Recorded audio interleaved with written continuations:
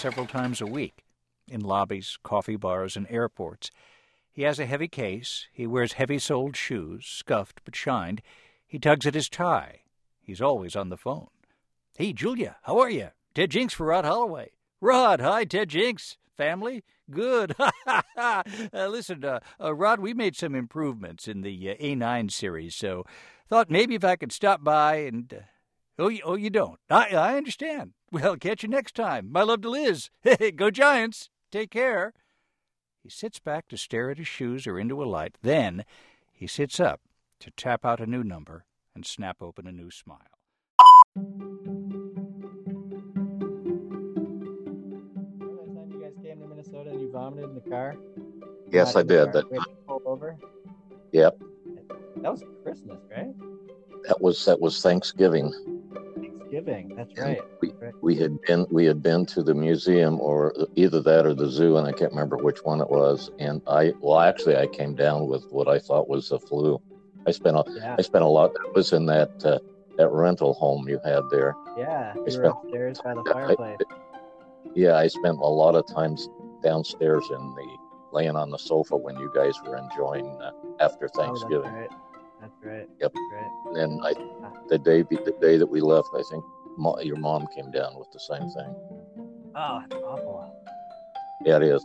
Awful. Yeah, your mom had an incident like that in Vegas. We were there at a show, and we had gone out with a couple of accounts that night for dinner, and she drank a little bit, but not that much, and everybody did. And she got up the next morning, the day we were supposed to leave, and she had the flu and was throwing up all over.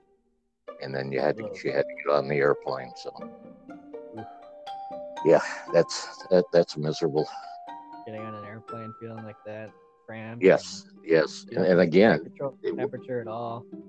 Yeah, it was not a hangover. She actually came down with the flu. It was terrible.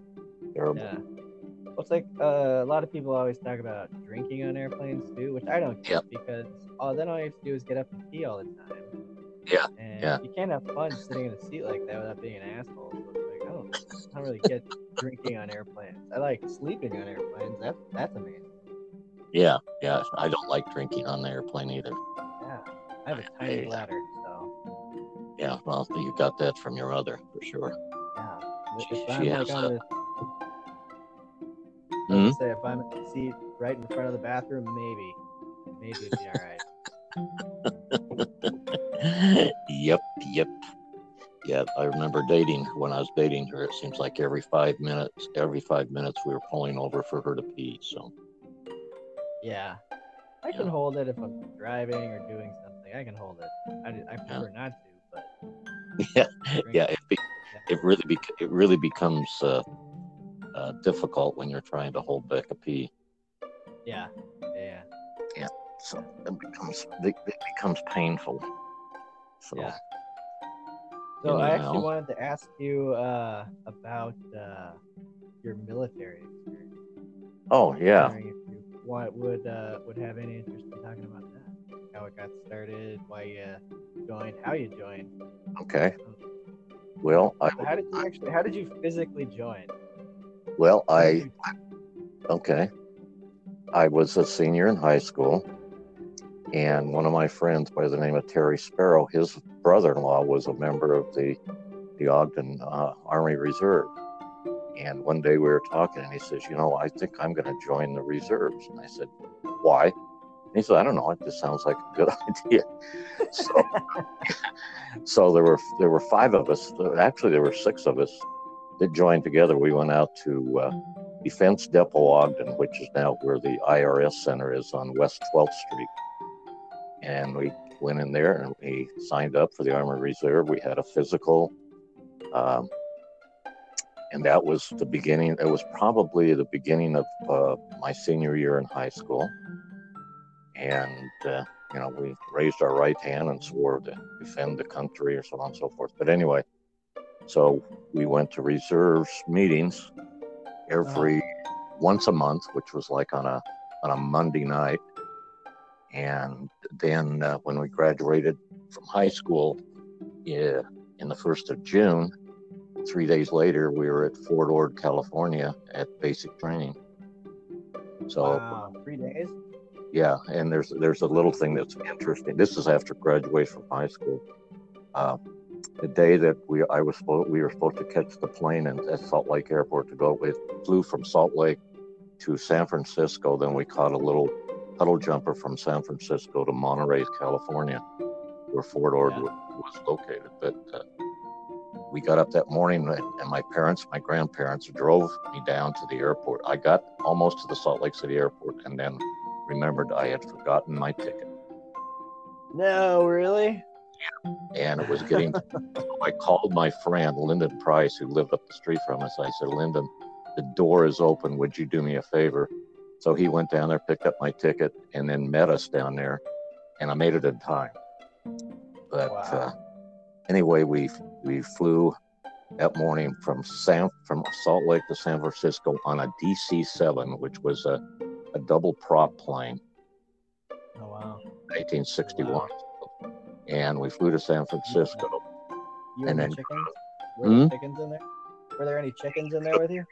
Yeah, there could have been, because it was a very noisy plane and just bumped like crazy. But that's the plane they were using for. It was a commercial flight. It wasn't a military flight. It was a commercial flight. Okay. And then we got on a little puddle jumper at San Francisco and flew to Monterey. And as we're getting off the plane, there's a U.S. Army bus outside the terminal. And this little S.of.a.B., son of a bitch, drill sergeant is standing there. So we're coming out, and there's probably a few other people guys coming from somewhere else or up. And as we're getting on he starts yelling at us. And I remember looking at one of my. Was he yelling? Oh, every other word started with an F and ended with a K. And he, so we're still in civvies. So we get on the bus and we drive. It's probably about 5 miles from the Monterey Airport to Fort Ord, California. Hold on. Did you say civvies? Yeah. What are civvies? Just like you and I were every day. So Regular full-on clown costume. Regular clothes. Oh, regular. That's the Army. Because you lose all of your civilian life when you're there. I mean, you do everything they tell you to do, and do it 3 or 4 times. What do you do? What do they do with your civvies? You put them in, you give it to them, and they send them back to your home. Really? Yep. Huh. You're not allowed to have any civilian or civic clothes during basic training. All you do. When you leave the Army, when you leave the Army, do you just go back naked? No. Well, no, because after basic, that's just for basic training, which is 8 weeks, okay. And you work your butt off and constantly are yelled at. It's just. Sorry, I'm jumping ahead. Go ahead. Okay. Well, anyway, you get to the barracks and you check into what they call the reception center, which is I don't know, maybe 15 to 20 old barracks that are wood barracks. And you spend 3 days there. And in those 3 days, you get all of your uniforms, your fatigues, your dress uniforms, your duffel bag, your boxer shorts that could fit you and 3 other guys in there, and the white T-shirts and your boots and everything else. And then you have several orientations, which is basically you standing with about 150 other guys, and they're trying to find guys to volunteer to do KP, which is kitchen duty, and everything else. Why? Because you're being indoctrinated into the system. And so I found out very quickly that when they formed up, I always went back into the middle of the group, because if you were in front or in the back, they always picked us. That's on the first day you're in the reception center. You go around and get your fatigues and your dress uniforms, and then your boots and socks and everything else. Then you wear it, and what happens in your fatigues for the time that you're in basic training, the top button on your fatigues always has to be buttoned, because that signifies that you are a stupid ass recruit. Oh, really? In your basic training, and you're totally under their control. Yeah. Okay. Awesome. And then That's what identifies you. Yes, everybody else. Fort Ord was one of the largest bases in the country. It was just south of San Francisco, and beautiful, beautiful area right on the ocean front. Yeah. Monterey, the closest town. And from where my barracks were, which was right along Highway 1, only you were on the base, you looked across, you could see the ocean, and you could see Highway 1, which is the main highway in California. You there? Yeah, I'm here. Okay, in California. Yeah. And so anyway, then you're assigned your barracks, Okay. and your platoon, and then the basic training starts, and they usually keep you up until midnight, and you get up at 4 o'clock in the morning. How long does that last? All through basic training. So that's 8 weeks? 8 weeks, yep. Wow.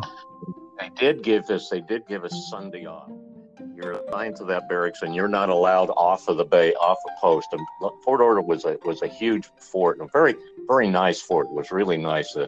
It had a theater, it had several movie theaters, and even had a Dairy Queen and all that stuff, banks and library and everything else on it. Yeah. And they had a PX, which is where you go buy anything you want to buy there. And our income while we were there, are you there? Yeah, I'm there. I'm here. Okay. But our income was $79 a month. Nice. Yeah. Holy cow. How you got paid is on payday, there would be MPs, which is the military police, escorting this. You've seen these trucks that go around and pick up money and that from businesses. Uh-huh. They escorting, and they paid you in cash. Just right there, just like with a huge truck full of money. Yeah, and there were MPs standing around with weapons, and they set up a table, and you line up according to the alphabet. And of course, there was only one guy behind me, and his name was Zenith. So as you go through the pay line, they give you your $79 in cash, and then there's one table. There's another table at the end, and it's called the sergeant's table. Okay. And you had to contribute at $10 to the sergeant's fund. we never knew what the sergeant's fund was, but you had to contribute $10 to it. Oh my gosh, that's hilarious. That left you with $69 for the rest of the month. Wow. How far did that? Like, what could you buy? What did you buy, and like, how expensive was it? And the good thing is, you could, even though I was 18. You could buy beer at the PX. You could buy anything, but their meals are always, you go through the mess hall to get fed. So the meals don't cost you. Right. And that's that's another exciting thing. When you get up in the morning at 4 o'clock, you have time to shower, and then you form in formation outside of the barracks, and then you do PT, physical therapy, you do exercises, and then you run a mile. Nice. And you come back and make your bed and everything else, and you get in formation again to march to the mess hall. You go through, and there's the toast is always you get eggs and whatever it is, bacon and whatever it is, and then when you get to the toast machine, it's kind of you put the bread on it, and it goes around this circle. The only thing wrong, it's only toasted on one side. They haven't developed the 2-burner technology yet by that point in time. Oh, not in 1961. Nice. Oh, the things you take for granted. Yeah, there's a lot of things you take for granted that you don't get there. like being treated like a human. Yeah, right. Yeah, it's and then you go off, and then what happens is one of the training exercises. One day we had to march 5 miles out to the infiltration, what they call it. What? Say that again. The what? infiltration course. Infiltration course. Interesting. Okay.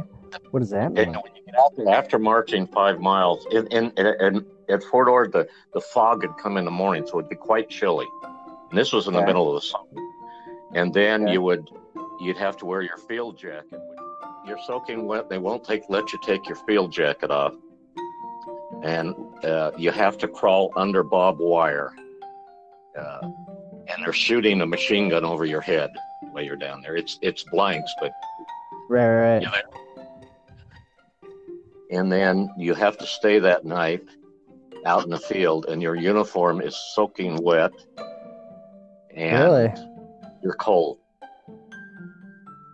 Really? Do you sleep? Do they give you anything? Yeah. What do they? I mean, do they give you a blanket or a pillow or anything like that? Why would they do that?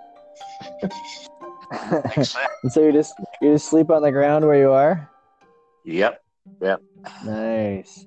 Yeah, it's fun. But anyway, and there's all kinds of exercise things you do. You go to the firing range, you shoot 50 caliber machine gun, you throw grenades, live grenades, as a matter of fact. Yeah. Really? Days, and then it's just all they keep you busy for 8 weeks, and by the weekend you're ready to sleep all day. Yeah, that's all you want to do. That's all you want to do. Interesting. And after 8 weeks, you get a 10-day leave, so you go home for 10 days. Okay.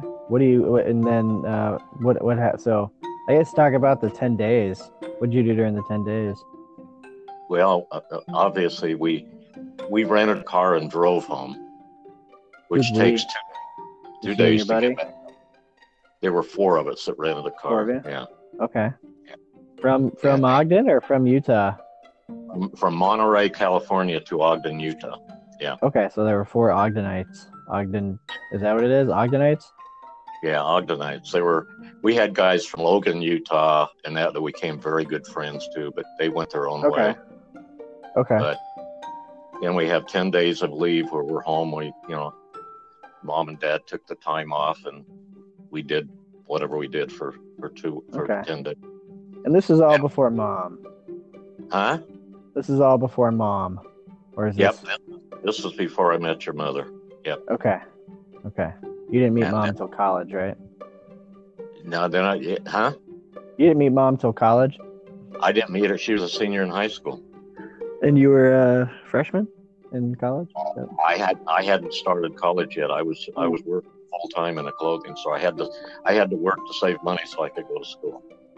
So that was right after this then. Yeah, I started school. I got home the day after Thanksgiving in 1961. I got home and I went to work at retail for Christmas and after Christmas. And that spring, I bought a 1959 MGA sports car with wire wheels. And it was neat. I wish I had a photo of it because it was a cool car. 2-seater. Sorry, what year was the MG? A 1959 MGA. Oh man, that's awesome. Wire spoked wheels, two seat for in the front, and then that August I went on a blind date with this woman that lived up on Oak Ridge Drive by the name of Francine. And sounds like a setup. Yeah, well, a friend of mine, his nickname was Toad. Oh yeah, that's always he was in my person. He was in my fraternity at school, and my parents had left for vacation, so I decided to have a party at our house, and there were 6 of us, and there were going to be supposedly 6 of us, but I wasn't dating anybody at the time, so Toad said, "I'll set you up. The girl that I'm dating knows this girl. It's really cute. She's blonde and really cute." And I said, "Oh, okay." I got out of the car, walked up to her front door, knocked on the door, and this dark-headed girl came to the door, which was Diane. Right. And she says, "Oh, you must be here for Francine. Come on in." So I went in their living room and sat down. And all of a sudden, here comes this beautiful blonde around the corner. "Hi, I'm Francie." That was probably a pretty awesome surprise. Yeah, I was very pleasantly surprised. Yeah. But Yeah. the interesting thing is, after I took her home that night, for about 3 or 4 days, I'm thinking, should I call her or should I not? Right. I don't know. I didn't know if she really enjoyed the date or not. Yeah. Well, I ended up calling her, and we started dating. And Yeah. she went back to high school to finish her senior year, and Yeah. we dated, at least once a week or whatever. Yeah. And Well, that's back when dating was dating. Like, you dated people. You went on dates. Yes. That's different. Yeah. And it was we really had a good time and everything else. And then after her senior year, she started school at the University of Utah. We dated for about 2 years while she was at the U. She'd come home on most of the weekends, and during the ski season, we'd ski or whatever. And about about April of 1965, I got a phone call from Francie saying that, well, I think we need to see other people. Uh-oh. Yep. Uh-oh. Yep. Oh, no. Yes. Was this out of the blue? Did you not see it coming? I did not see it coming. Oh, man. Very nice. She was very nice. She said she had mixed emotions. She was very nice about it. And mixed emotions. Yeah. Should. Yeah. Maybe. Well, I didn't see her for 6 months, and I started dating this other girl. In fact, I gave her this other girl my fraternity pin. I pinned her, and we were thinking about possibly getting married. Oh, wow. Is this Big Boobs McGee? Mm-hmm. What's her name again? Her name was Elja Taylor. Okay. Elja Taylor. Pretty girl. Fast forwarding to November of 1965, I get this call from a girl by the name of Francina. She says, we need to talk. I can't remember exactly what the conversation was, but she says, we need to talk. So we talked. And she says, I think we need to get together. You there? Yeah, I'm there. Okay. She says, I think we need to get together again. Well, I had already made it. Are you there? Yep. Okay. I had already made a date to go to Sun Valley, Idaho for New Year's Eve. Yeah, with Elja. Yes. So I told your mother. Well, in fact, I went out with your mother and them for a couple of times. I even went to a sorority party with her down in Salt Lake City. But I told her that I was going with the guys up to Sun Valley, Idaho for New Year's Eve. I couldn't tell her. Oh, right. Oh, that you're going with Elja? Yes. So we drove Oh, man. So New Year's Eve, Elja and I drove up to Sun Valley, Idaho. Uh-huh. Got there and checked in the hotel. A friend of ours was a ski instructor up there, so we got the lodging free. There were nice. 4 of us in the room. Me, Gary, Manon, and Elja. And I slept on the floor. Okay. But anyway, we got drunk that night, New Year's Eve, all the way through New Year's Day. And New Year's night, or New Year's Eve. New Year's Eve, we went to the bar at the hotel called the Boiler Room at Sun Valley Inn. Yeah. And I proceeded to get wiped out of my mind. Her sorority sister had seen me with Elja. Nice. Yes. That's what you get for lying. As I'm sitting in the phone booth, totally drunk, I see Andy. I don't know if you know who Andy Williams is. I do, yeah. Yeah, this is the Andy Williams incident. Yes, this is where I decided that he was my good friend. And I hung up from talking to your mother, and I ran out and tapped him on the shoulder and said, "Hi, Andy, how are you?" The next thing I know, I was being thrown out of the hotel into a snowbank. Nice. Man, that fast. So he had people around him that were protecting him. Well, the interesting thing is that New Year's up there at Sun Valley, the Kennedy family rented out that old church for a party, and he was one of their guests. Really? Yeah. So the rest of the story That's I pretty don't cool. know about because Gary saved me. I'd have drowned in the snow because I was knee deep in it. And we drove back home. Drunk enough. Huh? And drunk enough to not be cognitive of what's going on around you? And so what I'm telling you now, I didn't remember, but Gary told me all about it. I should have been the first one to start a TV series, How I Met Your Mother. Yeah, right? Yeah. I know, right? Yeah. Pretty good. That would have been a great final episode. Yeah. Anyway, Fighting Andy Williams. and we got engaged in January of that year, and we got married in June. Nice. Yeah. Nice. So, Cool. okay. That's very interesting. Well, Yeah, because, I have a hard time imagining you with anybody else besides mom, so yeah. it's good to know that there's backstory, there's other people, Oh, yeah. There's all. Yeah.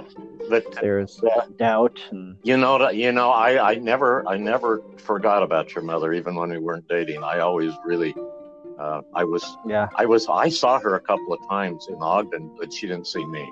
Yeah. And I was Oh, that sounds creepy. never say anything to her. I just let it go by. Yeah. So you were what you're saying is you were watching her from afar? Yeah, I was. What do they call those guys that sneak up and watch people? Whatever they were. Assholes. Stalkers. That was it, and it was the best thing that ever happened to my life, other than when you and Jason were born. So. All right. Well, thanks for the plug. I appreciate it. Yeah, those were the three highlights. Those were the three highlights of my life.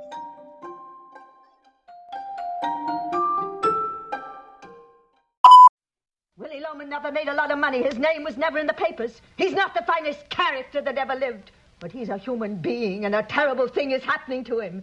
So attention must be paid. This episode was recorded, edited, and distributed using the Anchor podcast app. The story at the beginning of the episode, as well as at the end, is from Salesman Willie Loman, a towering little man, from February 2nd, 2008, in Weekly Edition Saturday by NPR News, presented by Scott Simon.